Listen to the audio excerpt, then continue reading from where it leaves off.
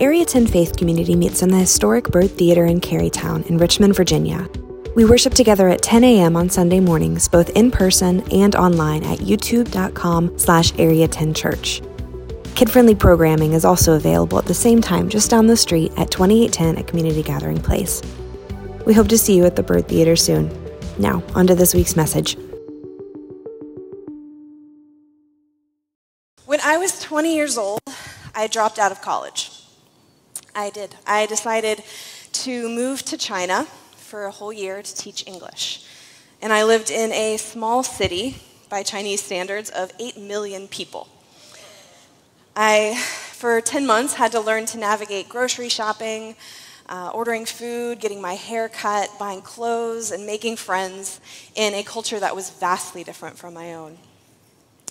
Not only was I 12 time zones removed from all of my friends and family, but I was reminded every single day that I was different. Because in this city of 8 million people, there were probably 200, maybe 300 foreigners, people who weren't from China. And it was around 2008, so the Summer Olympics were about to arrive in Beijing, and the Chinese people were absolutely thrilled. They were looking for any excuse to practice their English. And so I would go down from my apartment to grab a soda, and they would constantly want to have a conversation with me. Where are you from? Why are you here? They would want to touch my hair. It was awkward. I would be riding the bus to my job every single day, and people would openly just pull out their phones and start taking pictures of me. Everywhere I went, I would hear this word over and over again. I would hear it whispered and shouted from across the street. The word is Lao Wai. It would be yelled at me constantly, so I learned it very quickly, and it is the Chinese word for foreigner. And let me tell you that Lao Wai does not sound any better in Chinese than it does in English. No one was openly cruel to us. No one yelled at us to go back to where we came from. No one became even noticeably frustrated when we had no idea what was going on. But everything that we did was a reminder of how different we were. We knew that every single person that we saw was speculating, whispering behind our backs, or telling their friends when they got to work that they saw a Lao Wai on the way to work that day. It was exhausting and demoralizing, and it never stopped. We got so frustrated with the constant reminders of our otherness that we actually wrote a little song about it. Because it was Christmas time, we were really feeling in the Christmas spirit, so it's to the tune of Jingle Bells. And it goes, Ting bu dong, woman ting bu dong, woman sure bai wu lao wai, woman ting bu dong, which basically means we don't understand. We don't understand. None of us understand. We are just stupid foreigners, and we don't understand. We would sing this to like taxi drivers or store clerks who would make a big deal out of us being from America, and they loved it. They would cackle. And we would laugh along with them because that's what you got to do, but it was also just a reminder that we were never going to belong. This was my first glimpse into the life of a person who chooses, whatever the circumstances, to uproot their life and live somewhere that they don't understand the language, the culture, or the customs. And we're reading a story right now through the book of Ruth, where the characters felt exactly like that. In chapter 1, Naomi has brought her family to the land of Moab, and they are all foreigners.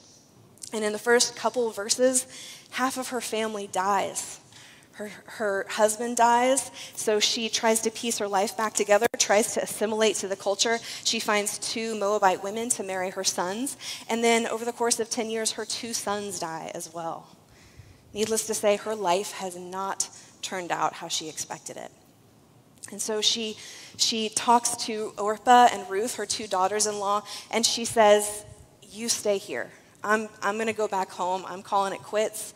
I will probably never see you again, but I want you to rebuild your life here with your friends and family. And after some tears, Orpah agrees, but Ruth clings to Naomi, and she says, no. Your people will be my people, and your God, my God. So as we transition from chapter 1 into chapter 2, We are going from Naomi being the foreigner to Ruth accepting the position that she is now in. She will now be the Laowai. She will stand out wherever she goes. And as they arrive in Israel, it is autumn. It is the beginning of the barley harvest in Bethlehem, and they are just arriving. They have no way of supporting themselves, and winter is on its way. Winter is coming. Naomi is too old to do physical labor, and so she is wholly dependent on Ruth to be able to figure something out for the both of them. And in Israel's society, in particular, the Old Testament has written in some laws to specifically help out in situations like this. One is in Deuteronomy 24:19. It says, "When you reap your harvest in your field and forget a sheaf, you shall not go back to get it. It shall be for the sojourner, the fatherless, and the widow, that the Lord your God may bless you for the work of your hands." So this specific practice of caring for foreigners was not at all the norm. In most societies, travelers, orphans, widows were left to fend for themselves. And for many, it was a death sentence. But in those days, ethnic groups survived by sticking together. Being a foreigner could mean that you were a threat, and so you were treated as an outsider. Now, the Moabite nation actually appears several times in the Old Testament. You've heard of Father Abraham had many sons, and many sons had Father Abraham. Abraham is the father of the Israelite nation. Everyone in Israel can trace their roots back through to Abraham. But Abraham had a cousin named Lot, where they were traveling together, and their flocks got too large for the lamb to support both of them. So Abraham offers Lot a choice. He says, "I will take whichever land that you don't want, but here's a really, really nice green lush land. Here's an okay land, it's not as great." And of course Lot's like, "I want the green one, that's awesome." And so that's when they separate. And Lot has a son named Moab. So that is the descendants are the Moabites that we hear about in this story. So they're not exactly at war with each other, but they're not exactly on good terms either. But the Israelite culture specifically stated that you ensured the care for the weak and the vulnerable, even strangers and foreigners. This system that God set up in place demanded sacrifice. And it combated greed on behalf of all of the farmers, because if there was a piece of grain or barley that the workers missed, you wouldn't go back to make sure that you got 100% of the product that you planted. That means a loss of profit and potential waste. There's no guarantee that anybody's going to pick it up, and it might just rot. Any good businessman is not going to allow that to happen. But those who followed God and those who understood the intention behind the law would live by it and contribute to the well-being of the vulnerable. This system created by God wasn't exactly a free handout. It required the traveler or orphan or widow to put forth some effort too. They had to go out into the field to gather the grain themselves. It's hard work. Then they have to process it, and then they have to bake it into bread. In order for this system to work, both parties had to participate, and they had to submit to the will of the Lord. It was more than a welfare check that arrived in the mail. It was a cooperative effort, and it ensured buy-in from both parties and maintained the productivity and dignity of everyone that participated in the system. So, this is what Ruth does. She heads out into the fields, hoping to find a farmer that understands God's law and will allow her to glean behind the workers. And this is when we meet our third main character named Boaz. He is immediately introduced as a worthy man, or a man of character. And he notices this young woman, Ruth, trailing behind his workers. And he asks kind of his foreman, like, "Who is this?" And he spills the tea. He explains that she has been working hard all day. He knows her entire backstory, everything that's happened to her, and that she's just taken a short rest this whole day, which did allow her to regain some HP by rolling hit dice. But God had warned the Israelites not to intermarry with other groups after entering the Promised Land. These groups didn't know him yet, and so it was dangerous for them to potentially fall prey to worshiping other gods. So while Naomi letting her sons marry a foreigner is one thing, bringing Ruth back into the Promised Land as a daughter-in-law without her son obviously has caused the neighbors to talk. We know this because the people around her already know everything about her, and she has literally just arrived. But Boaz, described as a man of character, he approaches Ruth and encourages her to come back to his farm every day. He'll make sure that she can be close to the young women working in the field and that none of his young men will harm her. He wants to ensure that she's safe and she doesn't end up somewhere where someone might try to take advantage of her.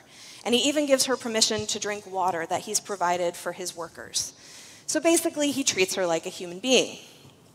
When Boaz treats her with this level of dignity and kindness, Ruth instantly realizes her luck. It's not luck, guys. She has now found a safe place to do an honest day's work, be treated as a person. She is so moved that, like Leanne said, she bows down in front of Boaz and thanks him for his generosity. She says, "Why have I found favor in your eyes that you should take notice of me, since I am a foreigner?" But Boaz answered her, "All that you have done for your mother-in-law since the death of your husband has been fully told to me. How you left your father and mother and your native land, and you came to a people that you did not know before. The Lord repay you for what you have done, and a full reward be given to you by the Lord, the God of Israel, under whose wings you have come to take refuge."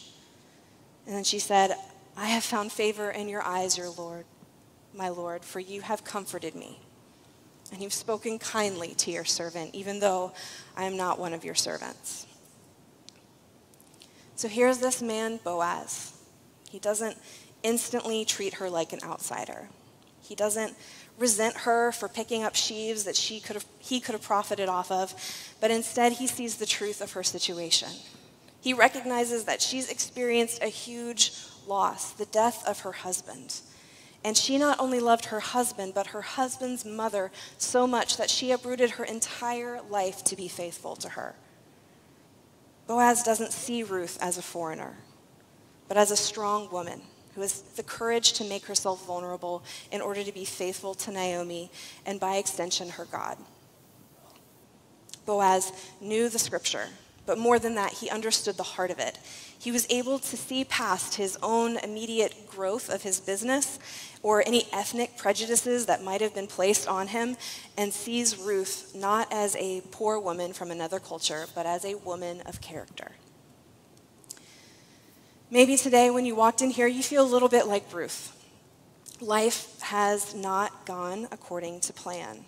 Maybe your bank account is empty, or a relationship that you thought was going to work out has ended, or some medical news is weighing heavy on your heart. And maybe you're actually questioning this whole idea of whether or not God really is faithful, whether his promises are true. Following God is hard, especially when you don't know how the story is going to end. At this point in her story, Ruth has no idea what God has planned for her, but she continues to move forward in hope and in faith. She just keeps swimming. She's doing enough to keep her head above the water, and sometimes that's all we can do.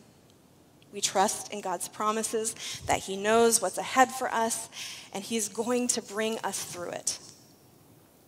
When Ruth returns home to Naomi, Naomi is absolutely floored by the amount of barley that she actually brings home.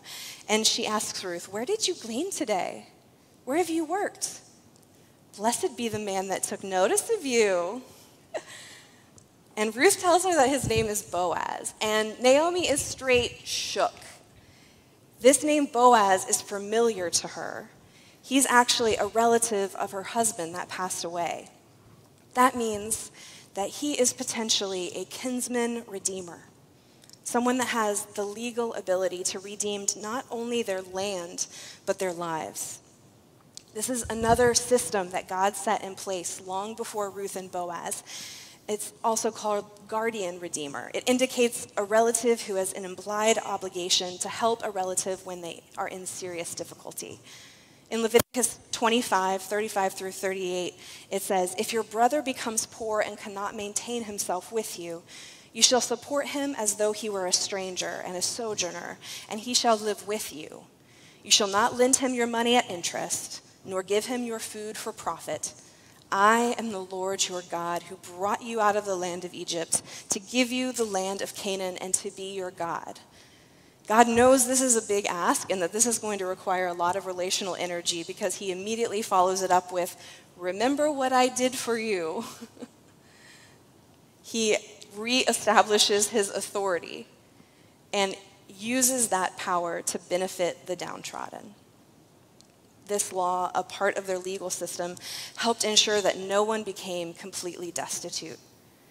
And this is a distinctly Jewish practice motivated by the kindness of God towards the people of God. So, upon hearing Boaz's name and remembering this law for the first time in a really long time, Naomi feels a little bit of hope. And every single inch of the Bible, including just this 4-chapter love story, it's a blink in the time of Israel's history, is pointing forward. The reason we have it here is because this is an indicator of who God is and what he wants his people to know about him, that he cares for the destitute, for the downtrodden, and that hope is coming. This points to the story of Christ and how he will redeem us, creating a path back to God. But I'm going to leave some of that for Chris to talk about in the coming weeks. In the meantime, I want to tell you about my favorite insect. I love watching nature documentaries, and if I could meet anybody on God's green earth, Sir David Attenborough would be like at the top of my list. My favorite thing about watching them is when I discover an animal that I had no idea existed. And I 100% struck gold when I learned about the Arctic woolly bear caterpillar. This cute little nugget, oh my gosh, besides being an adorable ball of fluff, he gets his name in part from his ability to hibernate. While most caterpillars only live for a few months, he has perfected the art of sleeping through the winter. He will spend an entire summer eating snacks, and when it starts to cool down, his body produces cryoprotectant chemicals that allow his entire body to freeze solid. Then, when the weather warms back up, he unfreezes himself, and he is the first in line at the all-you-can-eat buffet of fresh greenery in the spring. And if that cycle of eating and sleeping doesn't make him my spirit animal, I don't know what does. He does this over and over and over again, because in the Arctic, the summers are very short. He gets a little bit bigger each year, and every winter he freezes solid. A total of 7 years, until he's finally large enough to create a cocoon and pupate into the beautiful Arctic woolly bear moth. And at the risk of over-anthropomorphizing a caterpillar, imagine for a moment that you're him.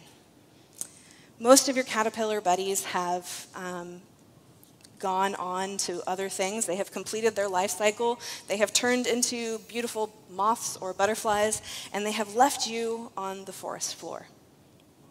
Meanwhile, winter is coming, and you are running headlong into it. You not only have to survive the winter, you basically have to stop living for months, frozen in time. Now, do you think that his tiny little brain can possibly understand what's happening to him? As the world gets colder and darker, do you think he knows if he's ever going to wake up again? Or does he think that I can't say that. Does he think that he's dying? I'm going off script here. When I lived in China, that was the darkest, coldest time of my life. I was removed from all of my support systems, and I was just struggling to get by day, just to survive, just to literally go to the grocery store and order food. I prayed harder than I have ever prayed in my life, just begging God to show me why I was there. Because every plan I had made in my life had fallen away. Every relationship. I had a relationship that I thought was going to end in marriage, and it definitely did not. That's my husband. Yeah, it didn't work out. It all worked out in the guys. We're skipping ahead to the end. That relationship did not work out. Different leadership opportunities that I thought I was a really good fit for. I applied and I was rejected. And I didn't know what God wanted from me in my life. And I basically opened the door to, God, whatever it is that you want, you can have it. And 2 months later, I was in China. What is going on? But my life changed in those 10 months because I needed God in a way that I hadn't needed him before. I needed the scriptures. I needed the Psalms of David in order to go to sleep at night. And I prayed in a way that I never had before. We all go through these seasons in our lives of pain, sorrow, even death. And some winters are harsher than others. We wonder if we're ever really, truly going to feel warmth again. Sometimes heartache hits us in waves. Sometimes the pain that we're going through, it feels like we're dying. The world seems to be getting darker, the light of hope seems to fade, and we don't know if things are ever going to turn around. Maybe this is the end. And I think the way that we look at our lives is the same way that God, the way that we look at the Arctic bear, woolly bear caterpillar, is similar to the way that God sees us in those moments. Because we can't explain to this fuzzy little guy that he's going to be okay, that even as his body is crystallizing in the ice, that spring will come. And God, he can't always reveal to us in the moment the reason or the purpose behind our suffering, but he assures us in no uncertain terms. For I know the plans I have for you, plans to prosper you and not to harm you, plans to give you hope and future. Then you will call on me and come and pray to me, and I will listen to you. You will seek me and find me when you seek me with all of your heart. I will be found by you. There are a few things that I think God is trying to communicate to us through this story of Ruth and Boaz. And the number one thing is that God has already provided. Long before Ruth and Boaz came on the scene, God created systems and processes for his people that would inherently care for the marginalized. We could choose these laws around reaping the harvest or the kinsman redeemer as cut and dry rules that don't make a lot of sense relationally or financially. Or we could understand that the heart of God in that is that he doesn't want his people to suffer, when a little grace and a little forgiveness can ease life's pain. We can choose to actively live God's way. And then the universe functions in the way that it was meant to, and people who are in need are cared for, just as God intended.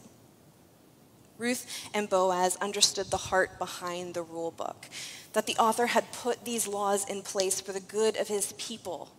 They honored that with their actions, even though it wasn't immediately benefiting them.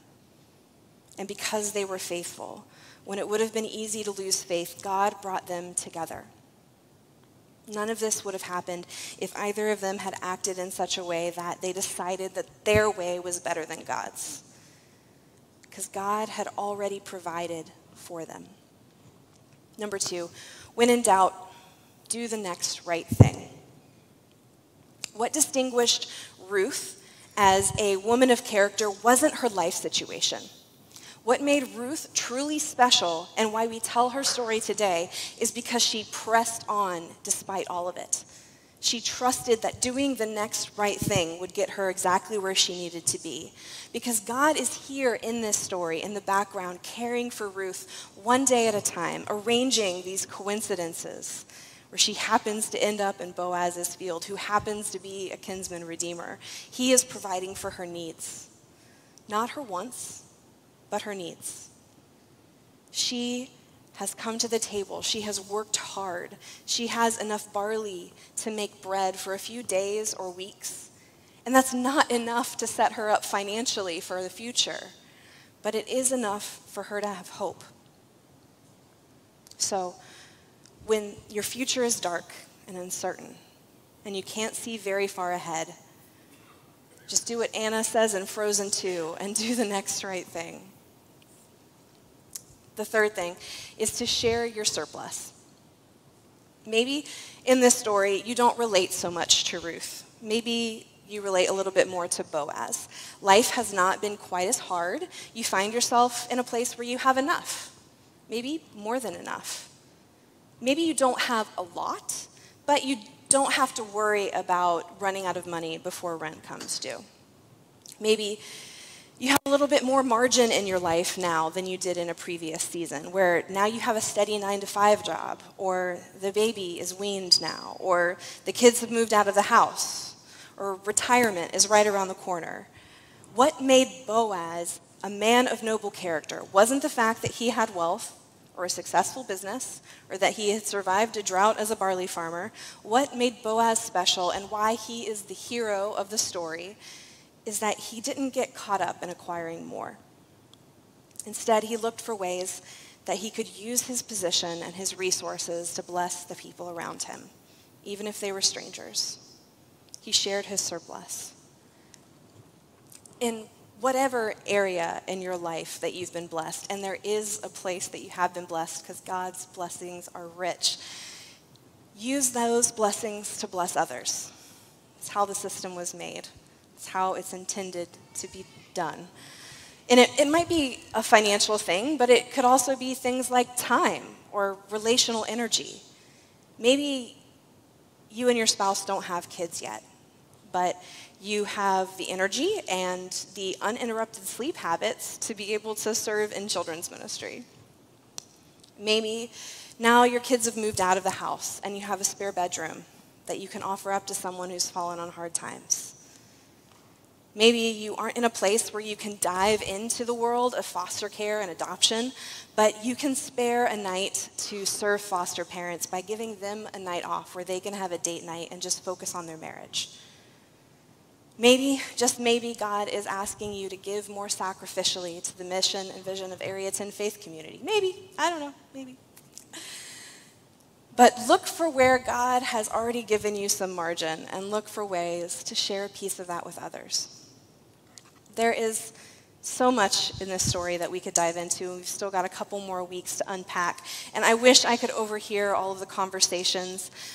There's so much pain and heartache and hope and joy wrapped up into these short little chapters. But I want to reemphasize that the reason that we have this story at all is because it points to Jesus.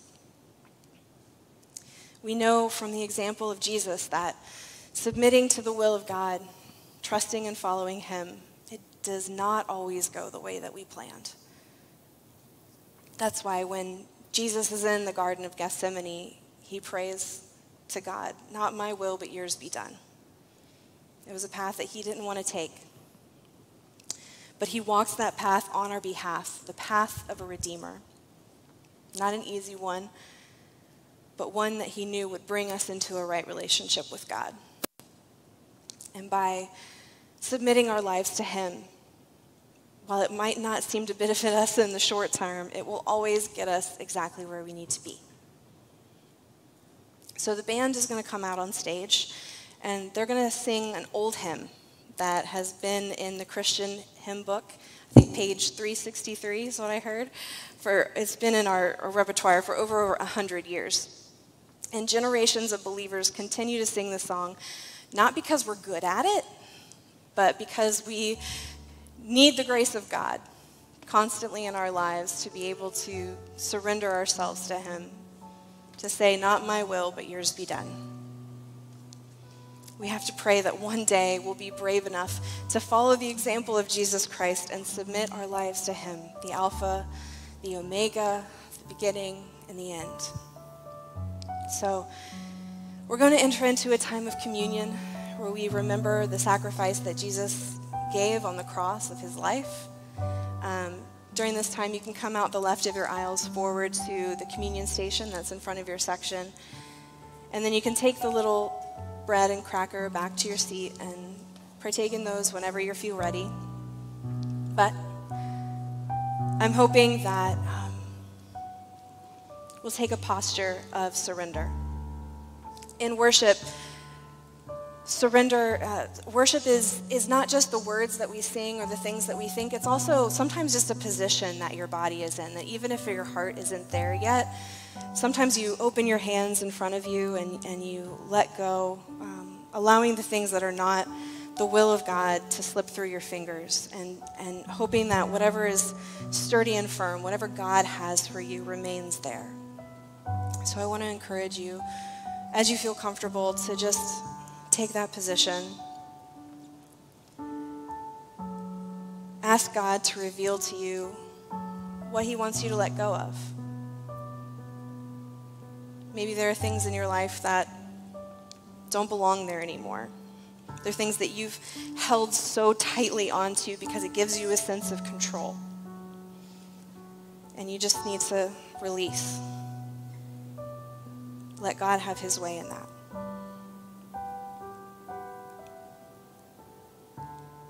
Dear God, I ask that you be with us this morning.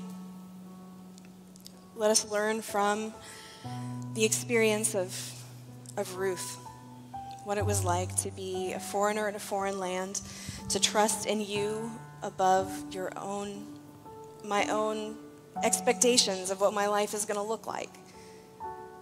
That if I do that, if I trust you, if I follow you into a foreign land, that you will show up for me. That you always show up where we need you. Not always giving us what we want, but giving us exactly what we need. In Jesus' name, amen.